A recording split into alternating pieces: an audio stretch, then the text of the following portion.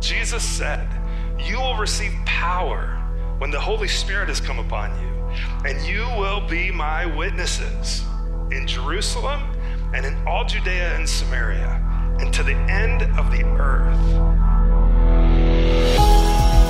What does Jesus' mission look like here? What's his mission here? What does Jesus' mission look like here? What does Jesus' mission look like here? What is Jesus' mission here? How do I know what Jesus' mission is?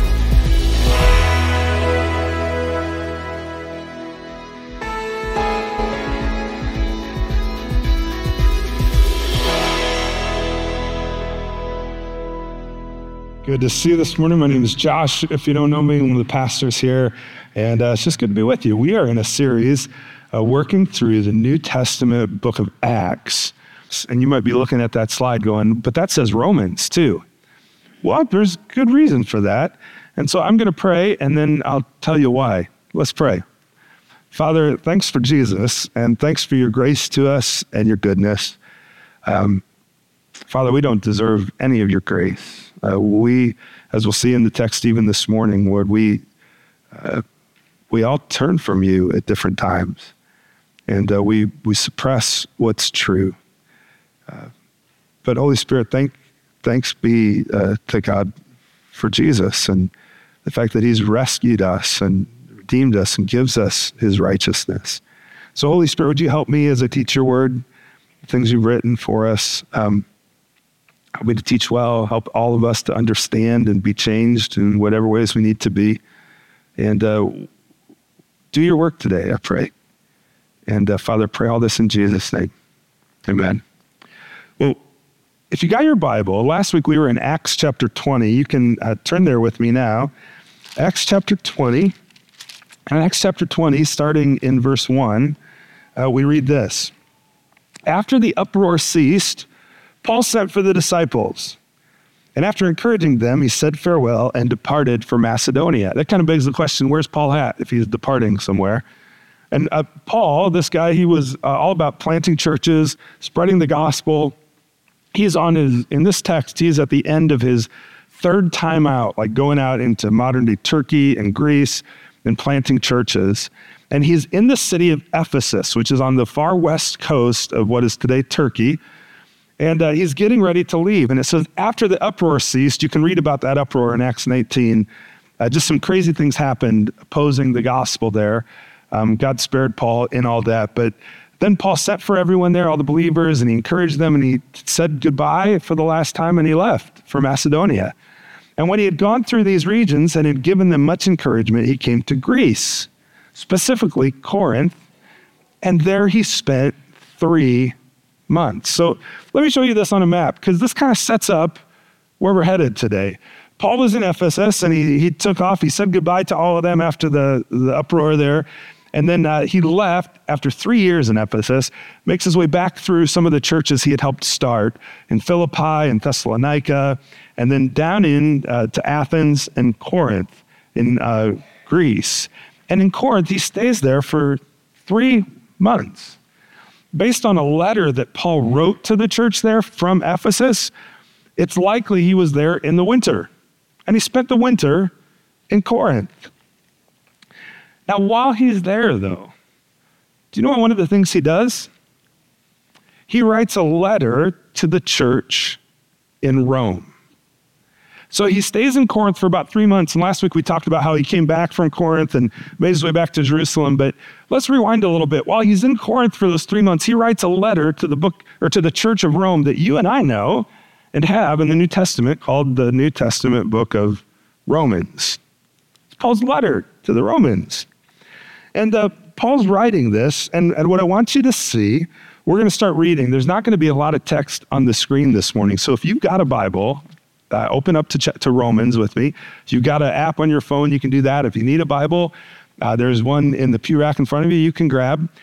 But if you just want to listen, that's okay too. Because when these letters were written, Paul wrote this to Rome. And it wasn't like the man or woman who got up to read it to everybody said, okay, get out your copy of Paul's letter. They just got up and read it. And everybody listened to hear what this guy Paul had to say to them. So Romans chapter 1, and before I even start reading, we're going to read pretty much the whole first chapter of Romans together. But I want you to see that Romans is a book on what to believe and how to behave. So with that in mind, let's look at the beginning of Romans chapter 1. It starts off kind of like a normal letter in that day. Like if you and I wrote a letter, you might write, "Dear so-and-so," right? Kind of that's the template of a letter today. A template of a letter in Paul's day, in the New Testament times, in antiquity, was first you introduced yourself. So that's what he does. He says, "Paul, a servant of Christ Jesus, called to be an apostle," and tells a little bit about himself, "set apart for the gospel of God." Now, most of the letters Paul writes, he writes to places he's already been. This letter he writes before he ever goes. And so he's introducing himself. He said, "I'm set apart for the gospel of God, which he promised beforehand through his prophets and the Holy Scriptures concerning his son," talking about Jesus, "who was descended from David according to the flesh and was declared to be the Son of God in power according to the Spirit of holiness by his resurrection from the dead, Jesus Christ our Lord, through whom we have received grace and apostleship to bring about the obedience of faith." There's kind of how to behave. "For the sake of his name among all the nations, including you who are called to belong to Jesus Christ." And then he lists who he's writing to. Verse 7, "To all those in Rome who are loved by God and called to be saints." Now, this is a letter specifically to the church in Rome, but it's been preserved by God also to us. So there's instruction here from Paul for you and me. "Grace to you and peace from God our Father and the Lord Jesus Christ."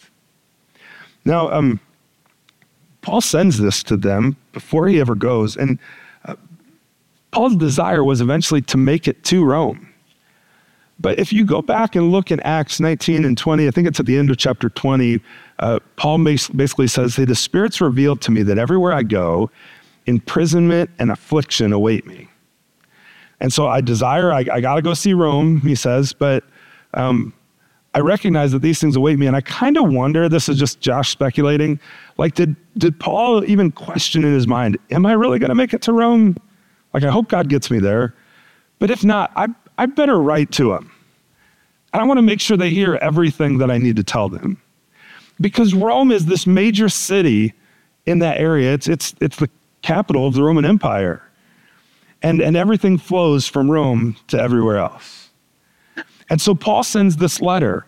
And this letter, I mentioned, it kind of starts like a normal letter, but there's other parts of it we're not going to get into, but it doesn't follow all the normal conventions of a letter. There's not as much personal stuff in it as many of the other books. And so some have argued, and I think you can make this argument, Paul wrote all kinds of letters, but he only wrote one book. And that book is Romans. Because he tells them what to believe, he teaches doctrine, and then he spends the last few chapters saying how to behave in light of that.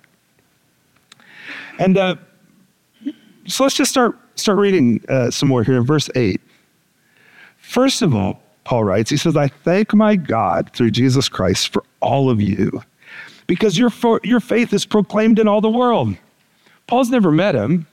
Well, he knows a few of them. He knows Priscilla and Aquila, who had come from Rome, and maybe they're the ones even that carried this letter back to Rome or read it to everyone. But he thanks because he keeps hearing about what's happening in the church in Rome, even though he's never been there. Good things that are spreading out from Rome throughout the Roman Empire.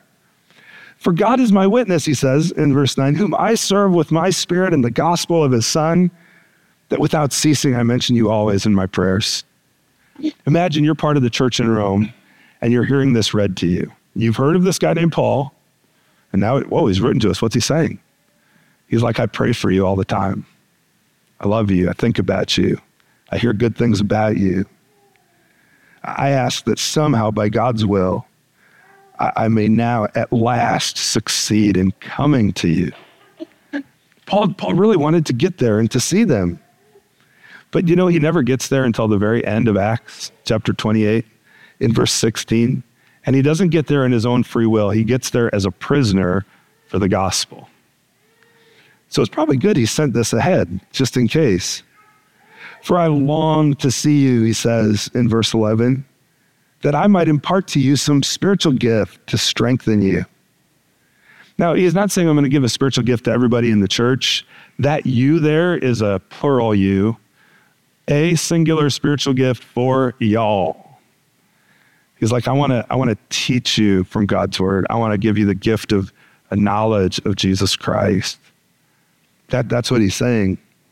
And there's some aspect of gifts from God that come to all of us as a church family, not just us as individuals. That is that we might be mutually encouraged by each other's faith, yours and mine. I don't want you to be unaware, brothers and sisters, that I've often intended to come to you, but this far I've been prevented. I want to reap some harvest among you as well as among the rest of the Gentiles. I'm under obligation both to Greeks and to barbarians, both to the wise and the foolish. So I'm eager to preach the gospel to you also who are in Rome. And then in verse 16, I've got it highlighted in my Bible. You might highlight it or underline 16 and 17. This is kind of the crux of everything Paul's writing to them about, of what to believe and how to behave. He says, I'm not ashamed of the gospel. It's the power of God for salvation to everyone who believes. Whoever believes the gospel, it's power for you.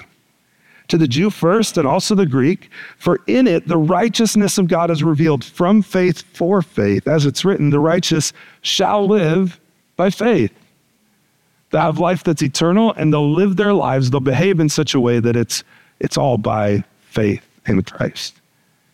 So the theme of the book of Romans really is God's righteousness, how to get it, and then how to live once you got it. It's what to believe and how to behave. In that way, Romans is a book of doctrine, what to believe, or you might say orthodoxy, correct belief. I'm gonna throw out a bunch of just theological words at you today. So some of you'll nerd out and you'll be like, oh, I love it. Others you'll be like, I don't understand that word, but thanks. It's okay. It's what to believe. That's doctrine, orthodox doctrine. And then also orthopraxy, correct practice, how to live in light of what you believe. And you might jot this down, like on the first page of Romans, up at the top, and maybe you got some white space. I do this in my Bible because it helps me, like if I'm scanning through a book, like, oh yeah, that's the theme of this book. That's the key verse. You might write key verse, 1, 16, 17. But you might also just make a little outline. Here's kind of a really rough, because they overlap, okay?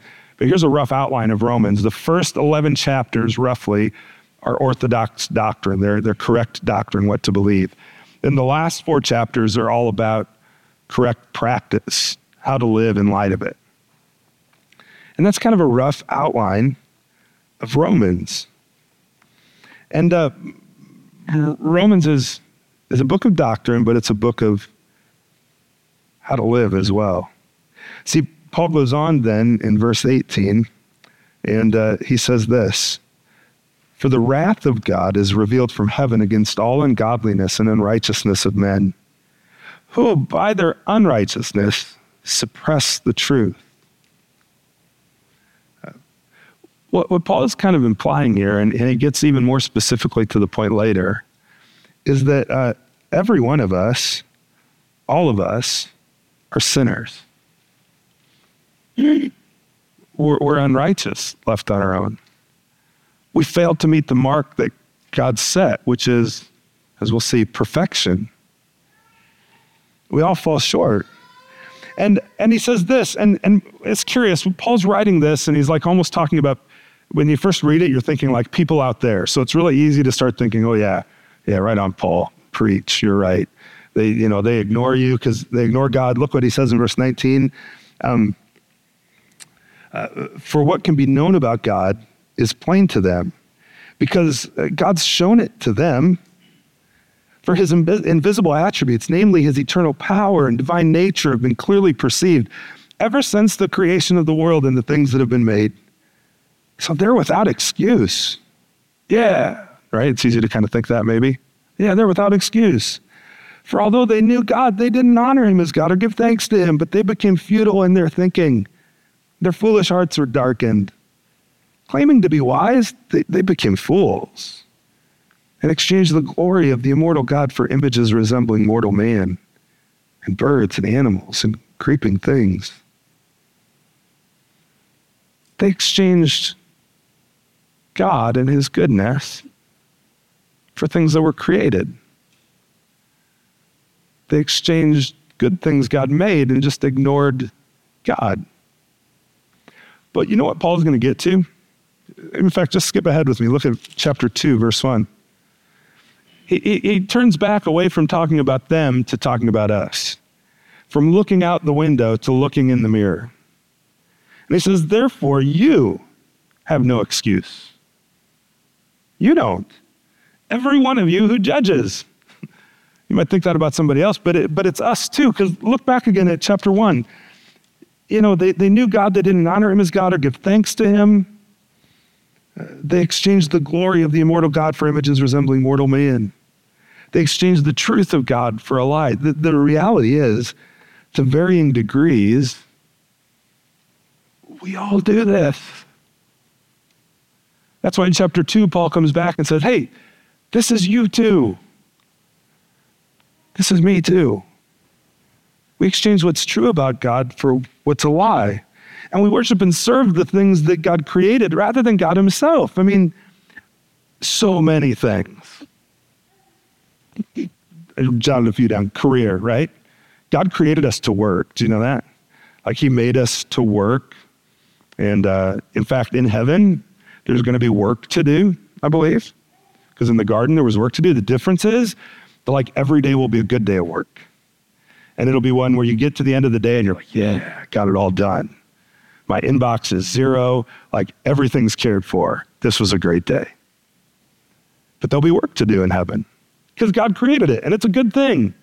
But what happens is sometimes we can exchange the truth of God for a lie and we can think that work is ultimate, career is ultimate, and I've got to earn more money and make all these things and climb the ladder.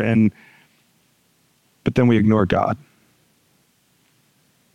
And rather than have God in the middle of all those things, which he rightly should be, we see him as on the outside or just something for the weekend. And we exchange what's true for a lie. We serve money and status, neither of which are bad things. They're just not ultimate things. Or how about sex? It was God's idea. It's a good idea. But we can worship it and serve it instead of God. How about food? We kind of need it. I'm pro food, right? And I'm thankful God made good food. There's going to be food in heaven. Heaven starts with a big meal. It's going to be awesome. But you know, in the same way, we can worship it and serve it rather than God. And we could spend the rest of the day like making a list of every good thing God gives. If we make it an ultimate thing, we exchange the truth of God for the lie that that's ultimate and not God. Do you see? That's Paul's argument here. And we all fall into this. We're all sinners. We fall short of God's standard. We violate what he said is right and good. We've distorted what's true. We've exchanged it for a lie. And in violating God's command in this way, Paul also ends up telling us that we deserve God's wrath. I deserve it. I deserve it. Because I've chosen to sin. So have you. We all have. We've chosen it. We've chosen to reject God and embrace things that are not him.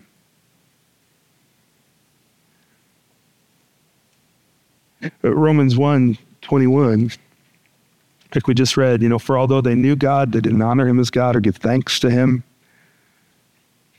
We too can become futile in our thinking and foolish in our hearts. Or if you turn forward a little bit to chapter 3, really the first 3 chapters of Romans is Paul setting up this argument that we're all sinners and we all deserve God's wrath and that we've chosen sin. Chapter 3, verse 20, for by works of the law, no human being will be justified in his sight. In other words, justified is to be declared righteous. No one will ever be declared righteous by works in God's sight. You ever hear that though? Like, I don't know, when I die, I think I think the good kind of outweighed the bad. I'm going to be okay. No one means no one will be justified before God by works of the law. Verse 23, he goes on, he says, for all have sinned. They fall short of the glory of God. This goes for you if you've never trusted Christ, but this is true of us even after we've trusted him. We're still being saved, and we still struggle with sin. I mean, that's why if you fast forward a little bit to Romans chapter 7, Paul writes some things like this in verse 18. He says, for I know that nothing good dwells in me. He knows he too is a sinner, that he deserves God's wrath. That is in my flesh, in my body. For I have the desire to do what's right. After trusting Christ, he has the desire to do good and to do right, but not the ability to carry it out. For I do not do the good I want, but the evil I don't want is what I keep on doing. Can you relate to that? Yeah, me too. We all fall short. What Paul's setting up here is kind of this little drawing we shared with you before of God designed everything and he designed it perfect, but what's happened is every one of us have exchanged the truth of God's good design for things and for us for a lie. And the Bible calls that sin, of missing the mark. And we step outside of that and we look for hope somewhere else instead of in Christ where it really is. And we think that's going to lead to some kind of freedom, but all it leads to is brokenness. And so then in our brokenness, we think, I must not be doing it right. I've got to keep trying. So let's try this road, or let's try this road. And we keep searching, and all it does is it leads us further and further away from God's good design. Because we're all sinners. We all fall short. We all deserve God's wrath. Like, I don't know, Josh, because I've been pretty good. I mean, my life's okay. And you should see my neighbors. You should see the people I live with. Like, I'm doing okay. Here's the problem, though. God's standard, Paul argues here, is perfect. Now, I'm not saying that perfect isn't describing the standard. Perfect is the standard. Perfection. Like, you never mess it up. You never sin in thought or in word, let alone in deed. Like, none of us can claim that, can we? But that's God's standard. I mean, if you don't believe me, maybe you believe Jesus. He said, if you're going to follow me, you must be perfect as your heavenly Father is perfect. That's the standard. All right, you ready to pack it up? Because I don't measure up to that. But there's good news. And that's what Paul is setting up in those first 3 chapters. See, look at chapter 3 again. See, we're all sinners. We deserve God's wrath. Look at verse 21. And you might, again, grab your pencil, highlighter, something, and circle it. But now. We are all sinners. We all do deserve God's wrath. But now, the righteousness of God has been manifested apart from the law, apart from getting it right through all my works. God's righteousness, God's perfection, in other words, his rightness, has been shown apart from me getting it right and earning it on my own. That's a huge but now. It's a turning point for this whole letter and really for all of our lives if we trust Christ. See, but now, verse 22, the righteousness of God is through faith in Jesus Christ for all who believe.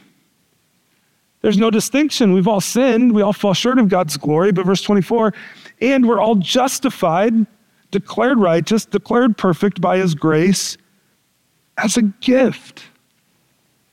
See, we're all sinners, deserving God's wrath, but the good news is Jesus took it for us. He took the punch of it for you and for me. That's why he died on the cross. But he didn't just die and get buried. He rose to new life, showing he conquered it. He cared for it. And now the new life that's in him can be ours. That's the hope of the gospel, friends. He did it for us. And so while Jesus said, yeah, you must be perfect as your heavenly Father is perfect, let me die in your place, rise to new life. Just trust me because I want to give you perfect as a gift. Perfect's a gift. It's not earned. Religion says be perfect so that, you can make it. Jesus says, I'm perfect, and I'm going to give you perfect because God requires you to be perfect. So let me give it to you. And then you can begin to change and live that out. But if your hope is always in achieving that, you're just on a treadmill that will never end. God's grace says that perfect is a gift. That's why, it said it right here, right? In chapter 3. All are justified, verse 24, by his grace as a gift. To be justified is to be declared righteous, to be declared perfect. Now, how many of you, you go home today, or you go to work this week, you're with people who know you the best and who you know the best. Would you look at any of them and say, I'm perfect, I'm righteous, I got it all together? They'd laugh at you, wouldn't they? Think, no, you don't. Who are you trying to fool? Yet in Jesus Christ, if you trust him, you're a sinner, you deserve his wrath. So do I. But God looks at you and he looks at me and he says, you're righteous. You're perfect because you're mine. And he gives you perfect as a gift. That's the gospel. It's the free gift of God. Romans 6:23 tells us that the wages of sin is death, but the free gift of God is eternal life in Christ Jesus. What I earn for my sin is God's wrath. It just is. It's what I deserve.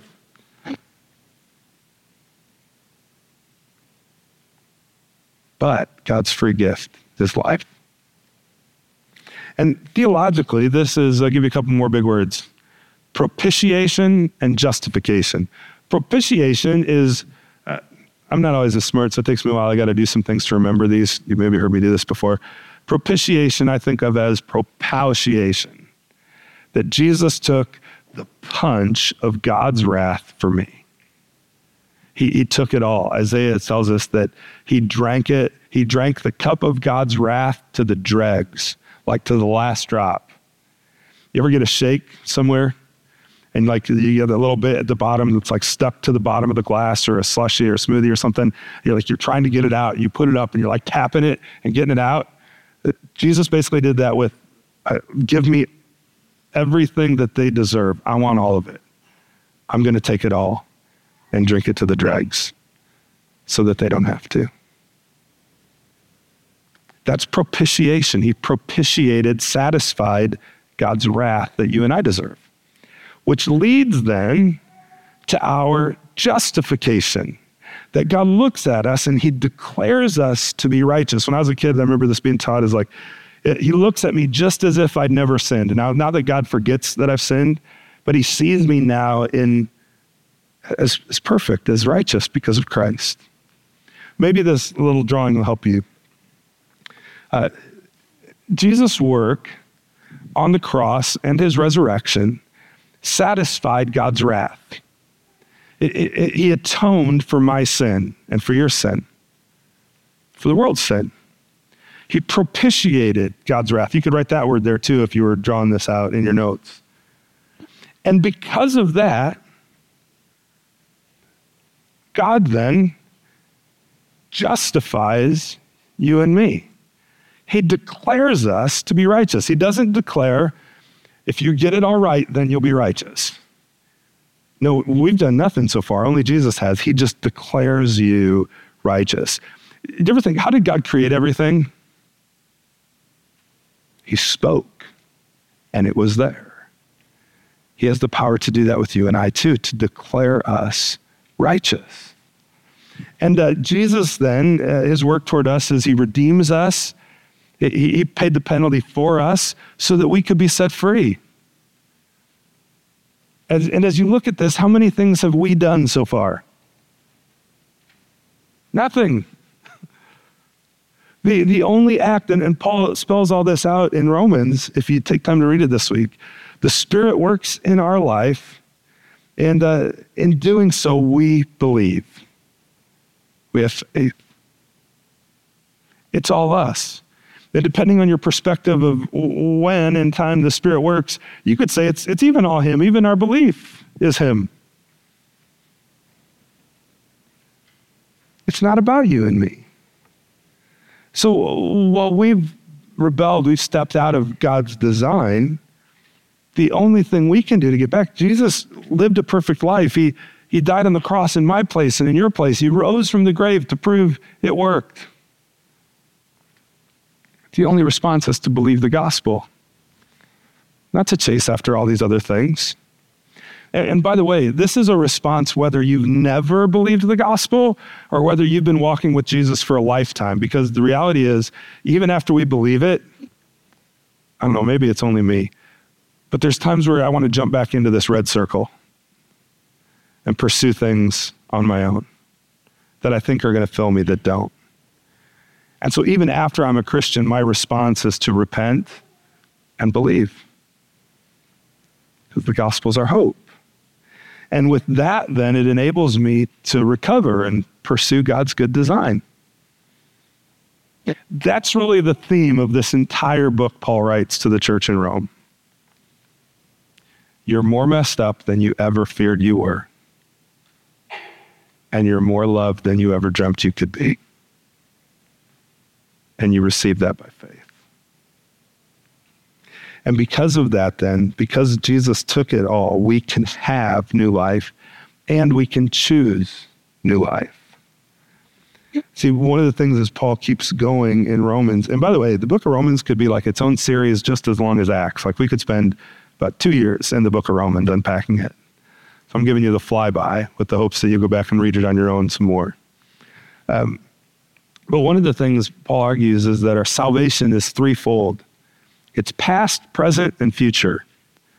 You've been saved if you've trusted Christ.